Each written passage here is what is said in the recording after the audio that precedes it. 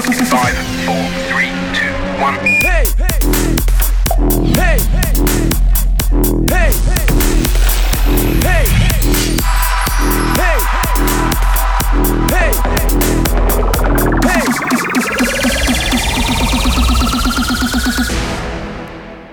Welcome everybody to the first masterclass of the new year. So like we were just saying, we'll see whether we've still got the old magic or not. This is also our first MediaWorks and MWI masterclass. So we're joined today by Declan Kelly, who's managing partner of MWI in Dublin, which is our latest business launch. So very exciting times and great to have Declan on board today. So also joining us today, we've got Becca Tredget, Head of Strategic Planning. Hi, Becca. Good morning. Hey, good afternoon. Good morning. Good morning. We've got Andrew Blenkinsop, Creative Director. Morning, everybody. And David Norris, Performance Marketing Director. Yeah, hi, everyone. Great. So we're all here. And we thought we'd start the new year off by making some sweeping predictions about what we think's going to be exciting and things to keep an eye on in 2022. I think it's fair to say that not only is the world moving fast, but the digital world is moving fast. And, you know, we know that the businesses that kind of anticipate and adapt to the kind of trends that we see coming ahead are generally going to outperform and do better than the competition. And those that fail could be, you know, in for a rough ride. So we're going to kind of discuss a few of these different things. I think, you know, there's a lot of different things that we could have thrown into the pot today because clearly we live in interesting times. And coming out of the last 2 years, which hopefully we are starting to come out of it, but you know, there's a lot of things that I think are going to inform the next year that are things that have come from that. So, you know, we've seen things like we've all been subject to one of the biggest behavioural science programmes ever conducted by a government to try and get us to change our behaviours, which they did. Is that going to make it through more, or are people going to be a bit more hesitant and a bit more savvy about you know, that kind of thing? Social media, it's still the highest impact area for marketing. It has the highest impact on society, and yet we still have a lot of conversations with marketeers that just see it as a paid advertising channel. You know, are we missing a trick there? We live in a world of misinformation. How are we going to make sure that people believe what we say when people are either getting skeptical or maybe they're even more gullible than ever?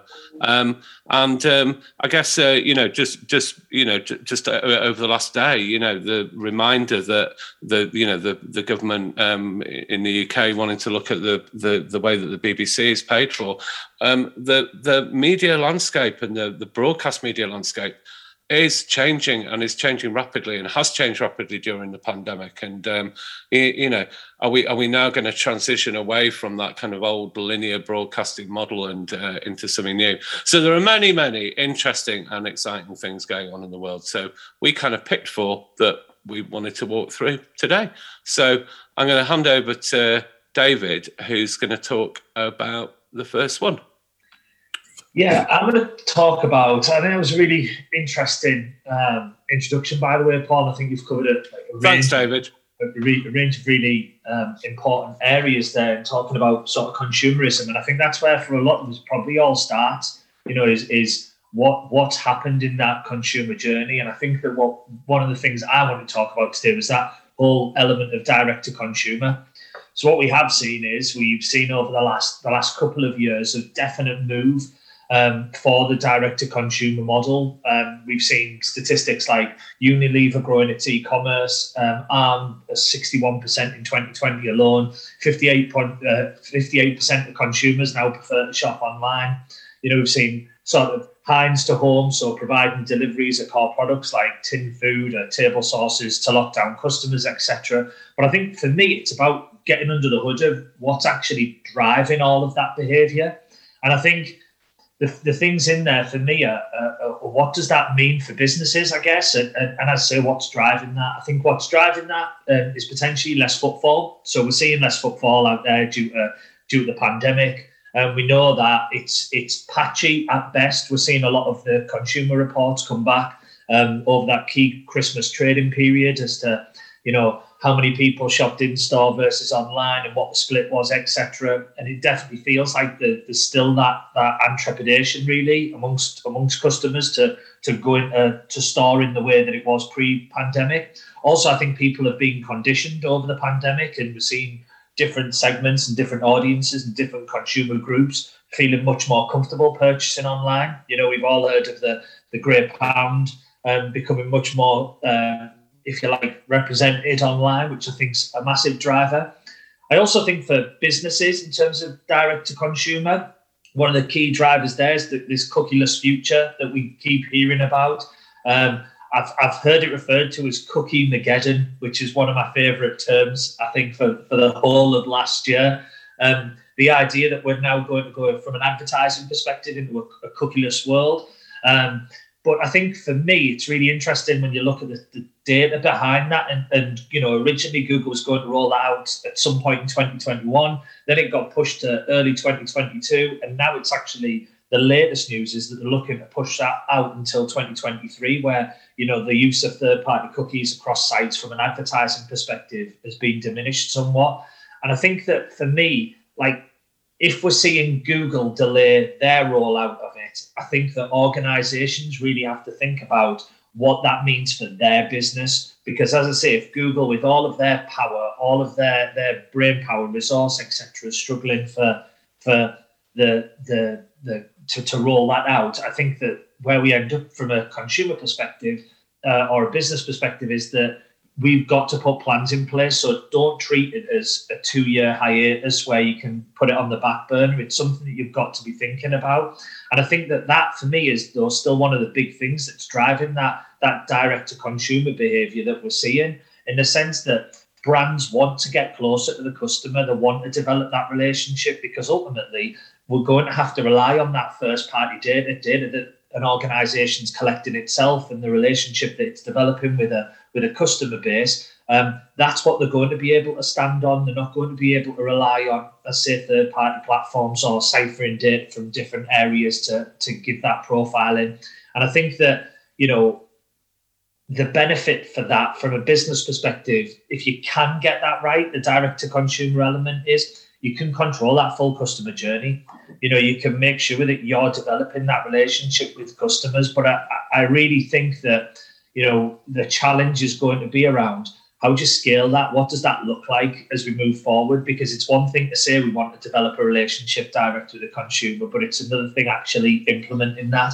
And I think that one of the things for me is we have to go back to, if you like, some of the things that we actually saw sort of pre the world of third-party data being so prevalent. And we're already seeing the platforms make those decisions for us, by the way, with things like Facebook removing some of their tracking functionality or targeting capabilities. And now we're actually having to go after much more broad interest groups, etc. So I think that if you can actually start to think about that at a very top line about throughout your customer journey, how are you actually going to sort of engage with customers, and therefore how are you going to collect their data in a position to develop a relationship direct to the consumer and then keep them and keep retaining customers and making sure that we've got that retention piece right. I think that that's going to be an absolute key theme throughout the rest of this year. Yeah. And I think it's quite interesting because I think by having to contemplate a cookieless world, and when we talk to clients about your need to have first-party data or zero-party data, as some people call it, you're really talking about how do you get email addresses off people, which kind of takes me back in time to the world before you had social media. Then email was a really, really important channel, and you put a lot of time and effort into developing the relationship with consumers through email and giving them really good reasons to sign up. You talked about Heinz, though. I used to work on Heinz, and Heinz, before the internet came along, had I think it was 3 million people on an email database. And that was one of their most valuable assets. And that kind of dwindled away because we found other ways of getting more directly to people, and it's kind of a bit of a bit of a turn back the clock to go. And how are you going to persuade people? It might be through offering people discounts or vouchers or unique experiences, but it's a hell of a job to persuade people to say, okay, the reason why you're not giving this permission for cookies is because of your privacy. Now, instead, we want you to give it an even more private piece of information, which is your email address. Yeah. So I think that's going to be an interesting one. And I think the other thing is that, like you say, you can learn a lot from the way the world was before you had cookies. So before we had cookies, you would target people based on knowing their IP address. And all these things are still true. There are ways that we used to do this before we had cookies. So some of it is going to be about the platforms developing technologies and advertisers developing ways of thinking. That we've just got it's been a bit of a luxury having all this cookie data. Yeah, I think Paul, to come back on that as well. I think it's an important point there I think it's really important to look back, but also knowing that consumer behaviours significantly changed in that period of time. Like what personalisation was, pre cookies, pre all of the mass data that we've been seeing. It's very, very different to the personalisation that consumers expect now. And I think that for me is going to be really interesting, because if people are thinking that they're just going to be able to hammer people with generic emails over and over again, it's going to, you'll see that people will essentially, decline and want to withdraw themselves. People will be very disappointed by the experience that doesn't know who they are, where they are, how old they are, and that kind of thing. So it will be very interesting to see. Yeah. Okay, so great topic to kick off on. So I think the next one that we just wanted to kind of have a bit of a think about, which kind of feeds into all of that. Blanks, you're going to talk about shoppable content. Yeah, I got a big subject, didn't I, Paul? Shoppable content. D2C is quite a big topic. Yeah. I mean, social and shoppable content on social, and then I've seen the extension of and gaming, which is even more. I've kind of been interested in this idea of kind of using games to promote brands and products for a while now, after a couple of things happened, which I'll get onto at the end. But in terms of the importance of social commerce and shoppable content on social platforms, I think it's a massive area that isn't necessarily new. It's something that we've been kind of banging on about for some time now, and actually including it in your strategy. And this is a huge extension of e-commerce. I think it's not to replace e-commerce. I think it plays a massive part in the journey of transacting online. But social platforms have been growing and grown. I think last year was a tricky one. I think a lot of people lost faith in big brands, but more people use social channels than they ever have before. I think during the pandemic, the rise of activity on social platforms just created this whole host of opportunity to engage with end consumers. I think particularly, Gen Zs and also kind of millennials are more influenced by products and brands that they see on social than ever before. Last year, TikTok took over Google as the most visited website in 2021, which kind of just shows the rise of social and how important it is. I think it gets really not tricky, but I think where you really have to think about where social commerce and products on social plays a part is actually creating the right content for each platform, because I think the way that you execute that content is very much platform specific. Where Instagram will allow you to immediately extend adverts and make them shoppable and click them directly through to an e-commerce experience, whereas a strategy around TikTok is much more around kind of placing products into content that's relevant for TikTok, whether it's a challenge, whether it's storytelling, whether it's a guide or how-to guide created through TikTok. That's where you see huge successes. I think if you look at how do I admit this? But my daughter watches an awful lot of TikTok, and I find her watching, DIY guides, lick paint on how a room has been transformed from it being taken apart, put back together again, and you sat there and you're 4.5 minutes into this piece of content that you didn't think you were going to watch. And actually, I think that's not just shop up the funnel, but it's actually how do you put the product onto a platform, make it engaging, adapt to a trend, and then see the impact that it has off the back of it. The increase of brand searches from trending on TikTok will go through the roof. So I think social, this idea of kind of making content shoppable on social, the big challenge or the interesting thing is how brands are going to adapt to that. Calvin Klein, for example, used it as a way just to showcase their products and seen huge kind of growth on the channel in TikTok in particular, whereas other people are being way more creative, I think, in the content that they create. Yeah, it's a bit scary to think that most of us, our only reference point for this is QVC. Yeah, it's exactly that, isn't it? But just to millions and millions of more people. Yeah. I think it's interesting, Andy, what you said there. If you go back though to who you're trying to appeal to, who's the target audience, if it's younger, they're on TikTok. That's not to say TikTok is right for every brand or business problem. So I think if you're matching that platform or social platform to who you're ultimately trying to target, that's a really good starting point. And it's okay. You don't have to make up the excuse you're watching your daughter's TikTok. You can have your own TikTok and watch it, Andy. I'm this close. But I think, I think when you look at that whole experience of for me, it's about identifying where social plays a part in your entire journey, because it has to be frictionless, doesn't it? It has to feel seamless to go from watching content top of the funnel, then a little bit of product placement, then you're moving through into the website, and that kind of conversion point isn't necessarily always on channel, but it's a huge opportunity to get in front of millions and millions of people. I know I haven't got that much time. We've got a lot to get through, but game commerce just fascinates the life out of me. I remember playing kind of FIFA as a young child, and you look at the adverts around the pitch, and you think, well, actually, there's a highly engaged audience spending probably way too many hours on computer games, and actually the opportunity there to raise brand awareness, product placement is huge. I think here we go. Where is it? Is it Twitch, and the millions of people that tuned in to see a skin released on Fortnite, or what was it called? There was a particular music artist who went and released a skin, and he actually did a concert in game where you had millions of people turning up to kind of launch a new album within an audience, as you say, Doug, and that right in the sweet spot of who they're targeting, highly engaged, almost a cult following. So I think game commerce and actually even just in-game kind of, I suppose, conversions and selling products in-game is a massive opportunity. But for Andy, I have a confession to make. I went to that concert on Fortnite. I think it might have been Marshmello. And I went just to see the young fellow was on. And holy shit, it blows your mind, the level of work.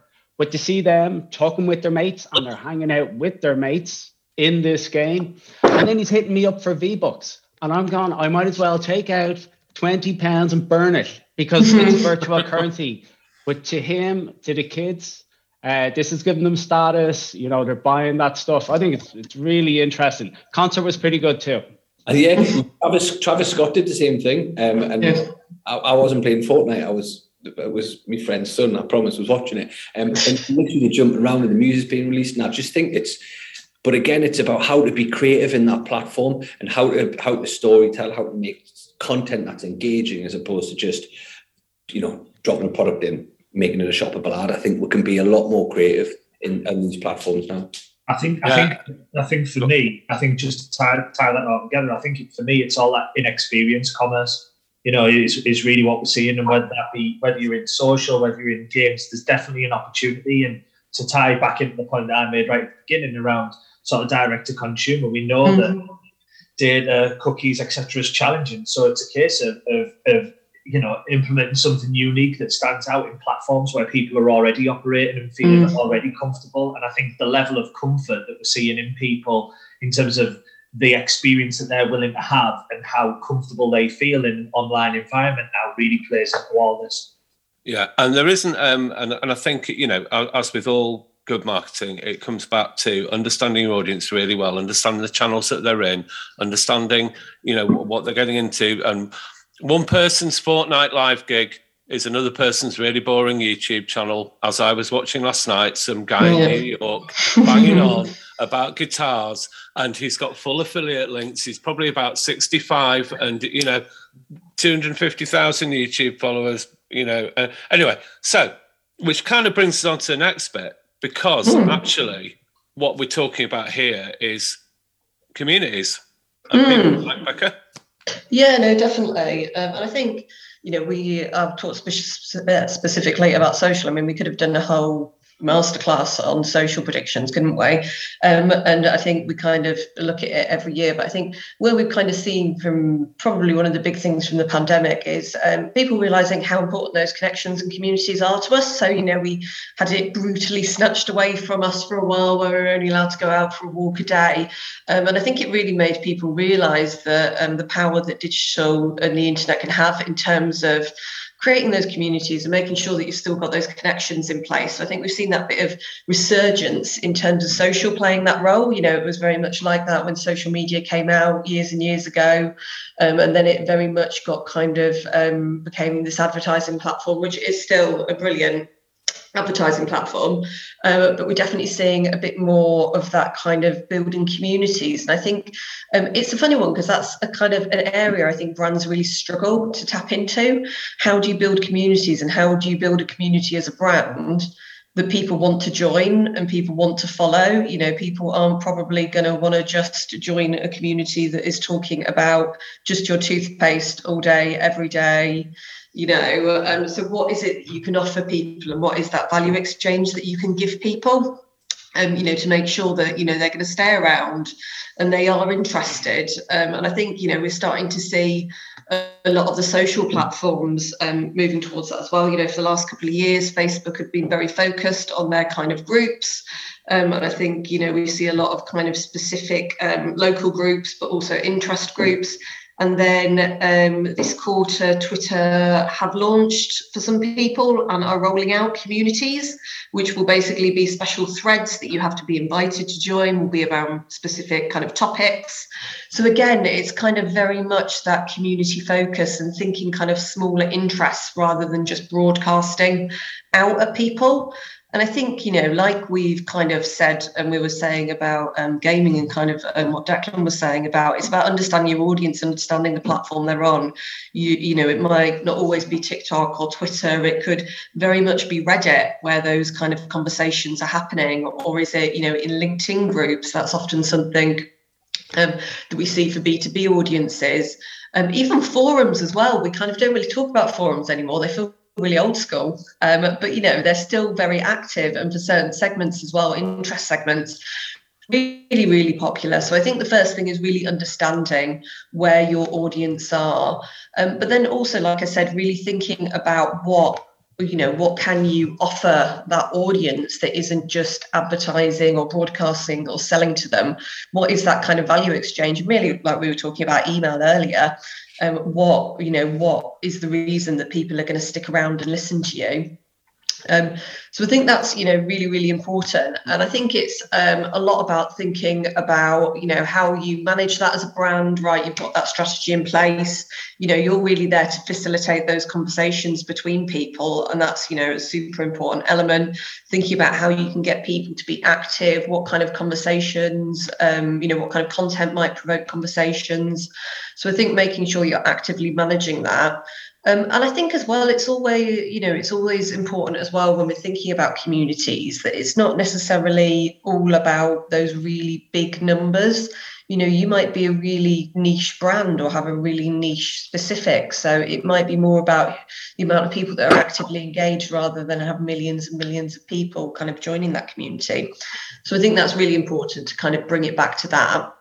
Go on, Paul, were you about to say something? No, come on. And then I think as well, thinking about those active members, and yes, I've said, we want, it's not about selling and it's not about pushing your brand and products, but actually thinking about how you can then use those people as ambassadors. We know that word of mouth is still hugely influential in people purchasing. So how can we get people shouting, about the brand and about the product as well? So I think all of that, kind of puts you in a kind of position where you can start thinking about whether, creating a community is appropriate. But I think, I think it's also important not to underestimate the amount of resource and work that will take. It's not a case of just setting up a Facebook group and hoping for the best. It's about that kind of active content creation, management. And, for some brands, that might not be a possibility. So it might be about how do you tap into those communities without necessarily running one. So it could be doing things like, advertising in certain places, or it can even be, guest spots. Reddit do AMA, Ask Me Anything. So whether you can have people from your brand go on and do that. There's no reason why you couldn't do a live in a Facebook group or on an Instagram channel as a guest panelist, a bit like this. So I think it's thinking about kind of more creative ways that you can play a part in those communities if it's something that you can't facilitate yourself. Yeah, for sure. And I think, Reddit's been a big revelation for me over the last couple of years. And, when I look on my phone, my most used icon now is Reddit, and Reddit's brilliant. And also, like you say, the idea of ambassadors coming out of those things, it really does happen, and they're really valuable places. And I spent a hell of a lot of money before Christmas that I blame on Reddit, for sure. But also, Facebook's alive and kicking. I know that you all know that I'm a big fan of New School breakbeat music, right? So I follow these DJs called Stanton Warriors, who are pretty global now, loads and loads of social followers. They just decided to do a thread a couple of weeks ago and said, right, tell us all your favourite tune.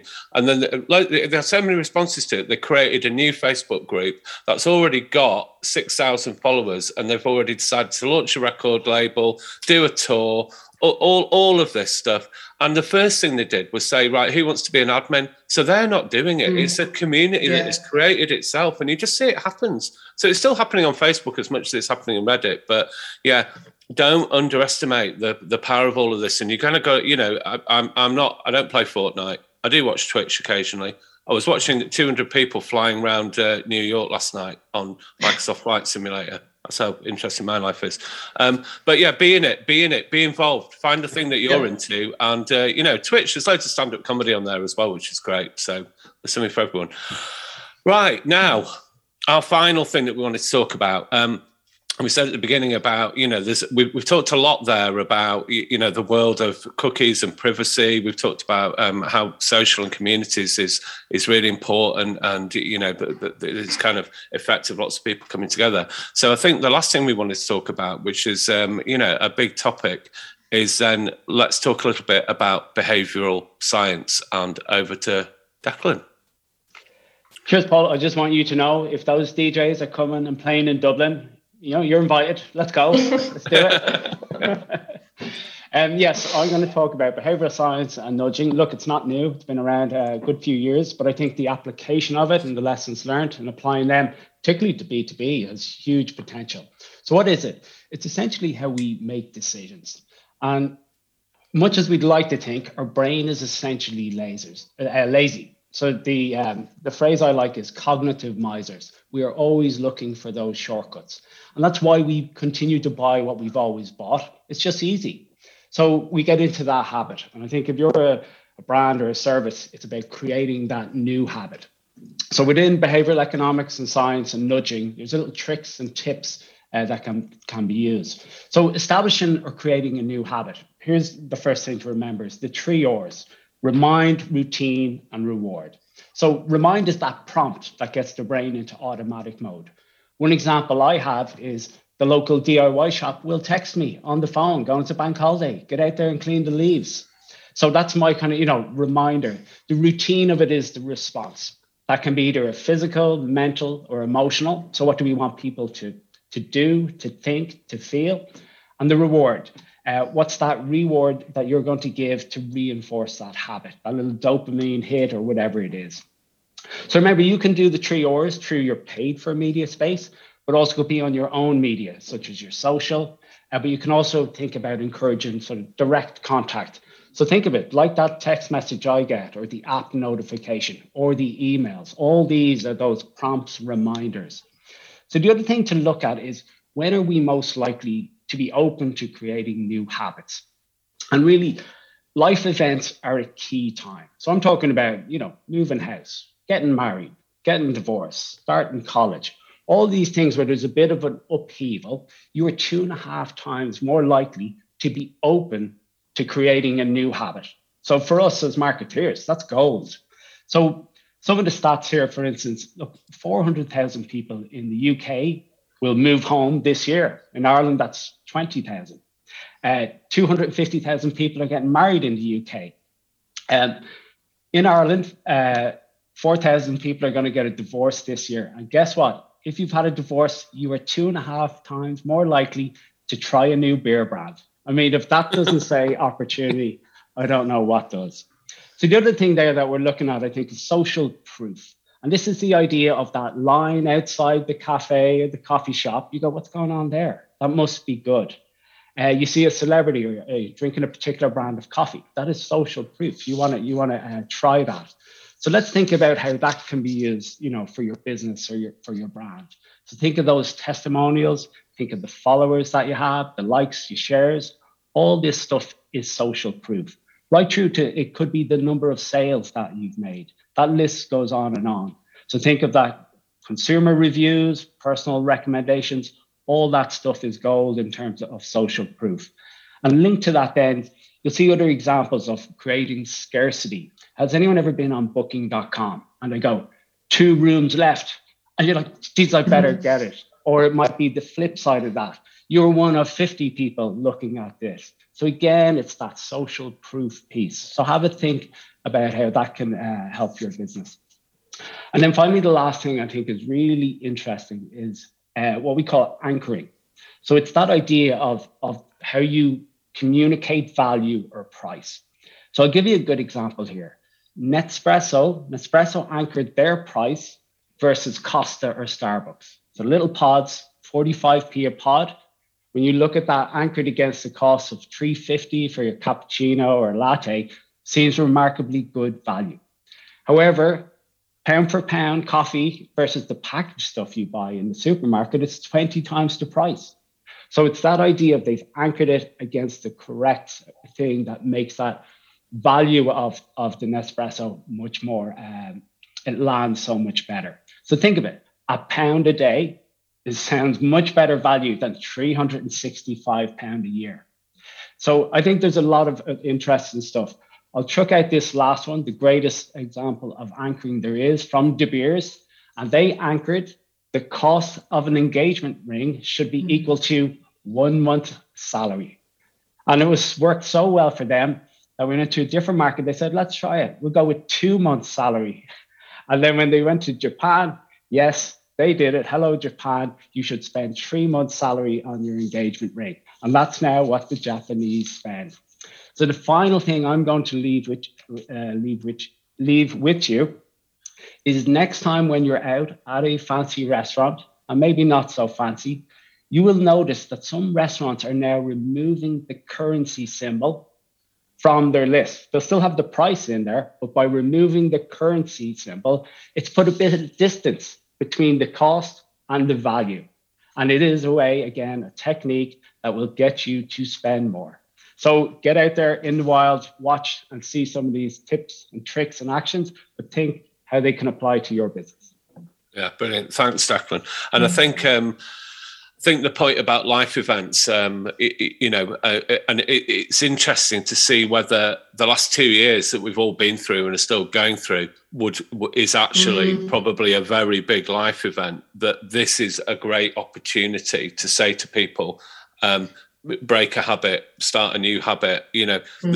It's quite interesting that, did during the pandemic, did everybody choose to quit smoking? No, a lot of people smoked more. Did people choose to get healthier? No, they ended up drinking more.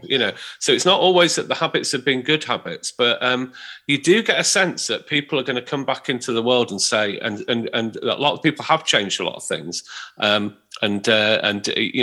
It's a good opportunity to say, do things differently. Now is the time to get an electric car. Now's the time to do these other things. What do you think to that?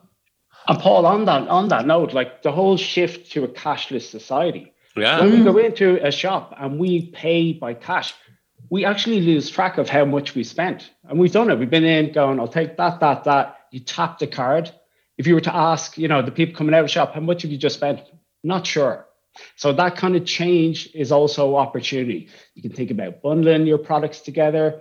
So that's the difference between handing over our hard-earned cash and counting it out and the simple tap. So you're right. Everything is kind of changing, but it's great opportunity there as well.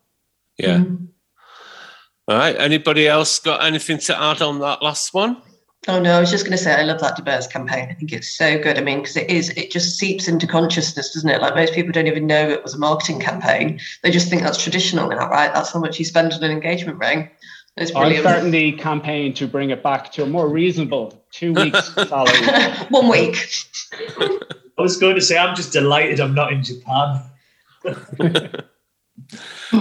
Great. Well, so thanks very much, everyone. That was brilliant, and I hope that's given the attendees today food for thought, and people that are going to listen on the podcast later. I think we kept the topics deliberately quite broad, but within all of those, there's some real detail that you can get into and actions that you can take. And it's definitely the way that we collectively feel that that things are going, and that where the opportunities are going to be found, but some of it's just about thinking differently and just kind of going, don't just carry on the way you were, because the world isn't carrying on the way that it was. The world is always veering off into other directions, and just to kind of recap, really what we went through was direct to consumer, really important. And whether if you don't sell direct, think about selling direct, or certainly think about your digital shelf. Please see earlier podcasts for our big discussion around that. Shoppable content in social, it's going to be there, and I think it's what form it's going to take. God, please God, it doesn't become QVC. It can be a lot more creative and a lot more imaginative than that. It can be people cooking a cake and you click a button and you get all the ingredients delivered to you. It can be you're in Fortnite and you can buy the album. It's great. There's many, many more creative ways of doing that. The value of creating communities, I think that, when we're talking about a world of zero-party data and people, one of the easiest answers to that is you create a community of people as a brand, and people will come to you. So they don't have to give their email address. They can just be part of your community. But think about how you can work with communities. Don't think about, be enthusiastic about going and looking at things like Reddit, going and looking in forums and seeing, what you can learn from that, and, what the value of getting involved or even creating your own communities can be over and above just regular social pages. And then I think Declan's bit at the end there about behavioural science. I mean, we should all be studying it as marketeers and learning from it, it's important because it's a lot of how marketing's working. The world has moved on from you see it a 30-second ad on the telly, or even there's a lot of things that are influencing people, and if we're not using them, then we can be sure our competitors will be. So we need to get on top of all of that. So I hope you've enjoyed that today, and a good first run out for the MediaWorks and MWI Masterclass, and tune in again next week, and we'll be I think we'll be doing a bit more kind of future gazing, but probably on a bit more of a specific topic for next week. We shuffled things around a bit, which is why I'm hesitating, but yeah, thank you to all the panelists today. Brilliant job, and we'll see you all again soon. Bye for now. Nice. Take care. Guys, bye. Bye. Auto sequence start in 5, 4, 3, 2, 1. Hey!